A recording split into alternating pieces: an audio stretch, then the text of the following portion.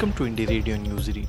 I'm Prathamesh and you're listening to the news updates for November 3rd, 2021. Here are the top international updates for today. China-Russia fire back at US over climate no-show jibe.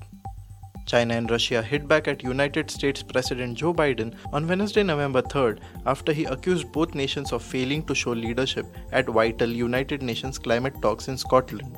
Mr. Biden, who joined more than 100 world leaders at COP26, on Tuesday criticized Chinese President Xi Jinping and Russian leader Vladimir Putin for not attending the summit. Actions speak louder than words, Chinese Foreign Ministry spokesman Wang Wenbin responded on Wednesday. Indonesia sets carbon pricing policy to spur carbon trading. Indonesia has passed a much-anticipated regulation that sets a price on carbon emissions and creates a mechanism to trade carbon as the world's 8th largest greenhouse gas emitter steps up efforts to achieve its climate goals. President Joko Widodo announced the new regulation at the United Nations Climate Change Conference in Glasgow, where he also highlighted the importance of the carbon market and carbon pricing in fighting climate change. Report says war crimes may have been committed in Ethiopia's Tigray crisis. All sides in Ethiopia's Tigray conflict have violated international human rights, some of which may amount to crimes against humanity, a new report states. Extrajudicial executions, torture, rape, and attacks against refugees and displaced people were documented. A joint investigation by the Ethiopian Human Rights Commission and the United Nations Human Rights Office said there could be also evidence of war crimes. The war broke out on November 4, 2020. Central American countries seek aid to fight climate change. The countries of the Central American Integration System, or the CICA, will present a unified position at the United Nations Conference on Climate Change in order to raise more strongly their request for international assistance. In its capacity as temporary president of the Central American Commission for Environment and Development, Guatemala will propose that COP26 declare Central America as one of the regions most vulnerable to climate change. Win for Republican Glenn Youngkin in Virginia governor vote. Republican Glenn Youngkin has been elected as Virginia's next governor in a major upset, with his Democratic opponent conceding the race.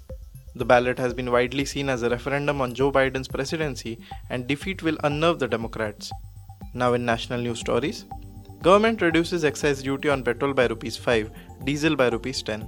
On the eve of Diwali on Tuesday, the centre announced a reduction of excise duty on petrol and diesel. Excise duty on petrol will go down by ₹5 and that on diesel will reduce by ₹10. The centre has said that the new prices will be effective from Thursday. This comes at a time when petrol and diesel prices are at a record high across the country. Covaxin gets WHO approval for emergency use listing. Hyderabad-based vaccine maker Bharat Biotech received a boost on Wednesday as the World Health Organization granted approval to India's first indigenous COVID vaccine, or Covaxin, for emergency use listing. The WHO clearance is a significant step in Covaxin being accepted by foreign governments. It will remove uncertainty around overseas travel by Indians inoculated with this vaccine. Moreover, EUL is also a prerequisite for a vaccine to be supplied through COVAX, the global COVID vaccine equity scheme. India conducts successful flight test of anti-airfield weapon. The Indian Air Force and the Defence Research and Development Organization, or the DRDO, have conducted 2 flight tests of an indigenously developed smart anti-field weapon in Jaisalmer, Rajasthan. 2 different variants of the weapon based on satellite navigation and electro-optical sensors have been tested successfully, according to the Defence Ministry. Electro-optical seeker-based flight test of this class of bomb has been conducted for the first time in India, and the electro-optic sensor has been developed indigenously. Karnataka BJP leader slaps cop during protest. Karnataka BJP leader and former MLA A. Papareddy allegedly slapped a police constable in Raichur district on Wednesday after he was stopped from burning an effigy of Congress leader and former Chief Minister Siddaramaiah during a protest. A video clip of Papareddy arguing and slapping Constable A. Raghavendra, who was in civilian clothes, is being shared on various social media platforms. Raghavendra is attached to the Raichur police station. Delhi air quality likely to turn severe even with no crackers on Diwali. Delhi's air quality remained very poor for the second consecutive day today and is likely to take a turn for the worse over the next 2 days even if no crackers are burst on Diwali, authorities said on Wednesday. According to the Central Pollution Control Board, the capital recorded a 24-hour average air quality index of 314. It was 303 on Tuesday and 281 on Monday.